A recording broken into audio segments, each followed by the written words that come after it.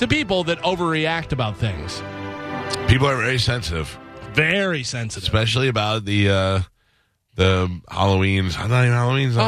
I can't. Well, yeah, all right. They're getting the jump on it. Skip Halloween. We go Easter, Christmas. Listen, if you really want to do a Halloween, you put it on the last Saturday of October, and that makes it a lot easier for everybody. Yeah. Yeah. Well, good luck and with put out your stuff whenever you want to put it out. I don't care if, as soon as Christmas is over, they started putting out Valentine's stuff. Okay, who cares? Yeah. I like some hearts. Yeah. Well, Carmen did it. She combined the two of them. She did. You see we have a live Christmas tree in here?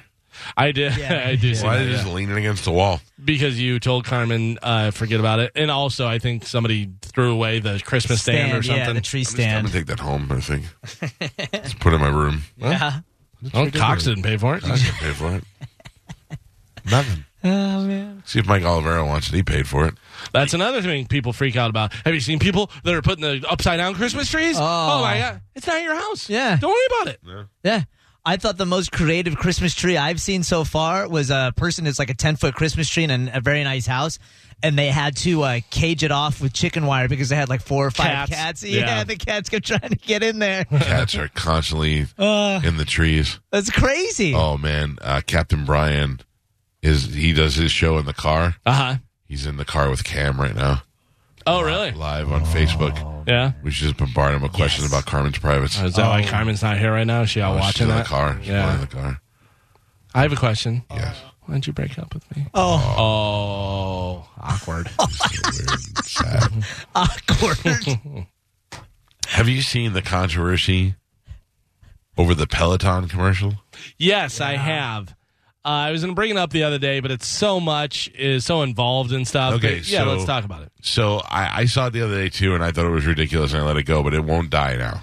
This is another one where people are overreacting to a thing. So people are freaking out saying that this lady looks like she's trapped in this house and the husband's forcing her to work out and that she's 115 pounds. And by the end of the year, she's 112 pounds. Like, she's already in great shape. She's in great shape. Great shape, pretty, all that stuff. Whenever you think exercise bike, yeah, there's a lot of people who are already in good shape that exercise and do that. But you think, all right, let's get Fatty an exercise bike. You know what I mean? She does have an awkward smile. Her smile looks like she's a little bit afraid. Yes. She also has runaway bride eyes. Yeah. Right? Very pretty, though.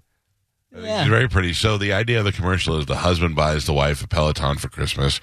She's very excited. Does a video diary. There's a video diary, and as she does, she's apprehensive about having to go ride the bike, and because you're on there you're taking a class. Right. And, there's a live instructor kind of live. She wakes up at 6 a.m. and she's like, 6 a.m. Yeah. And then, like what most people do. 5 days in a row. Can you believe it? Yeah. Or most people wake up. Have you seen this girl's video? No. Oh, it's so funny. I don't know if she swears in it. I can see. She does. But she does a parody of it and stuff. And she's like, oh, my God, you got a Peloton. I'm so excited. I'll do anything to stay with you. Please don't leave me. And, just all these. It's really funny. Yeah, I don't understand. So I bought my wife a Peloton bike because she asked for one. Well, and this woman